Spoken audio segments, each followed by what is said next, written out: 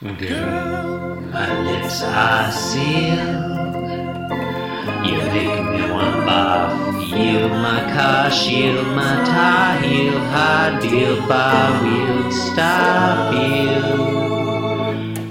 Jim Davis is my name. You're listening to Being Jim Davis. Choose the orange pill. My name is Christopher Winter, and I'm Jim Davis. My name is Jonathan Gibson, and I am Jim Davis.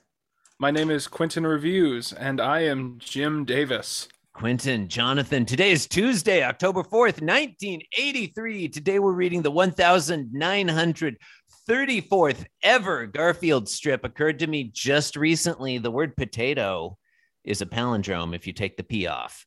What happens in today's Garfield? Wow. In today's strip, Garfield struggles with object permanence. Who doesn't? Like a cat baby. would. Yeah. Do cats have object permanence? I think less so than babies, which was like, That's not very much.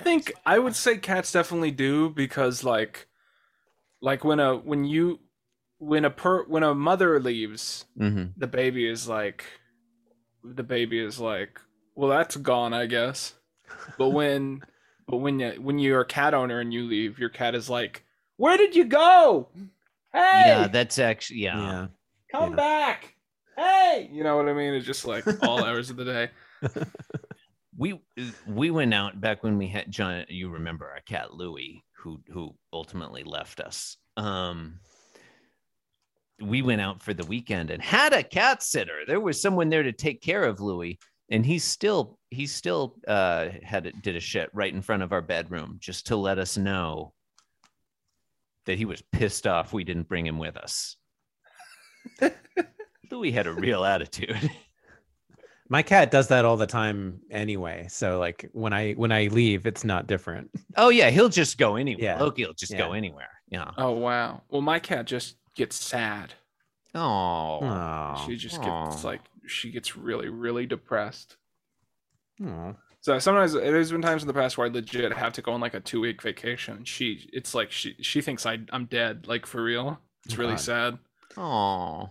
Well, so if you're at your parents' house right now, number one, who's watching your cat? And number two, is your cat shitting on the floor right now? I'm watching my cat. She's about 5 feet to my left. Oh, okay. I have to bring her because she's that attached to me. Oh, okay. Aw. Gotcha. Aw. Is it a far trip? It's like an hour. Oh, that's not too bad. That's not. Yeah. Okay. All right. Panel one. Panel one. How does this work? What do we do? Okay. Panel one.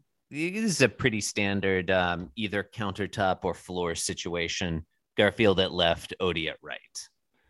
I'm going to say floor, but it could be either. And then they're not thinking or doing anything. They're just sitting. I really like this panel, actually. It's a great one. Yeah, I agree. I'd say it's coded as a floor. I'd say I'm going to lean table, actually. Okay. Just because I feel like if John walked up, he'd be waist up. I'm going to sneeze. This is a quantum superposition of both table and floor until it's there's no truth to the matter until it's measured. It's a quantum superposition. Surface. Yeah. The eigenvector, John. The eigenvector is both table and floor. Yeah. Clearly, yeah. Yeah. Speaking of which, let's read panel 2 now. Yeah. In panel 2, Garfield thinks a thing. What is it? Here's one of the great mysteries of the universe. Ellipsis. I I love like that it. Garfield. ellipsis. Yeah, Garfield's looking at the audience and kind of indifferent. And then in panel 3, he looks sort of over at Odie and he continues, when Odie closes his mouth, where does his tongue go? Which is a fair question. Yeah. This is the classic like Optimus trailer question. Yeah. Odie's tongue is clearly too large to fit inside his mouth. So where's it go? It's possible. Yeah, Odie's mouth is bigger on the inside than on the outside. Ooh, this is actually an interesting thing I've noticed. There's a lot of Odie plushies. I guess he's number 2 in terms of characters that have plushies.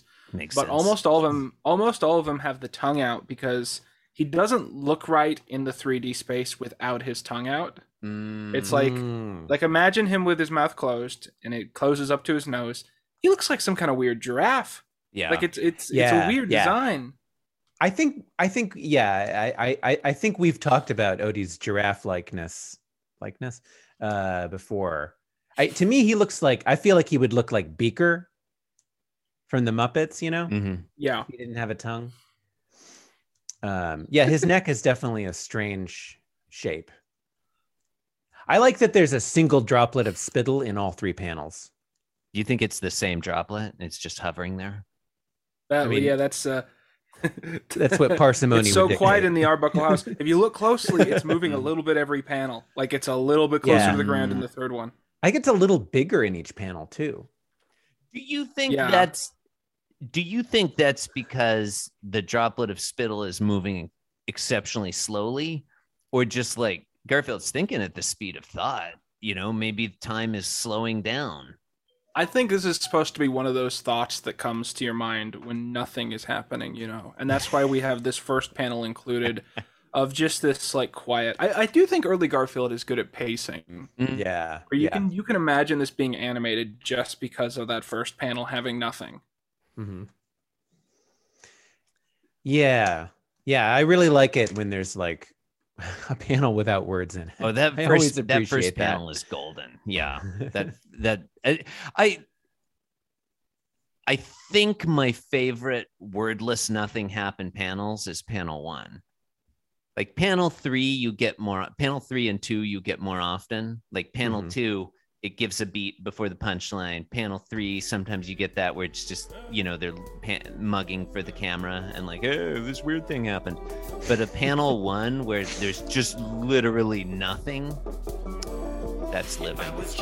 Yeah. Especially when it's 2 characters just existing with each other and like not. I like it when the characters. I like it when there's no conflict in Garfield. I like it when everybody gets along. Nothing happens. Nothing happens.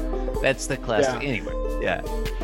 You've been listening to Being Jim Davis. Listen, we bought this podcast just yesterday, and the damn thing won't stop meowing.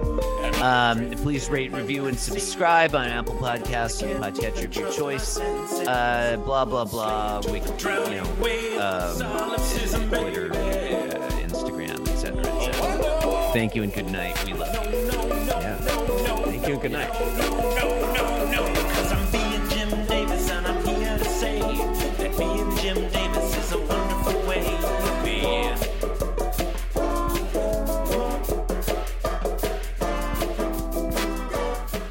Yes, I'm being Jim Davis. Yes, I'm being Jim Davis. This podcast was brought to you by the Pitch Drop Podcast Network. Like what you just heard? Support the show by going to patreon.com/pitchdrop. And while you're at it, check out pitchdrop.net for more of this and other shows.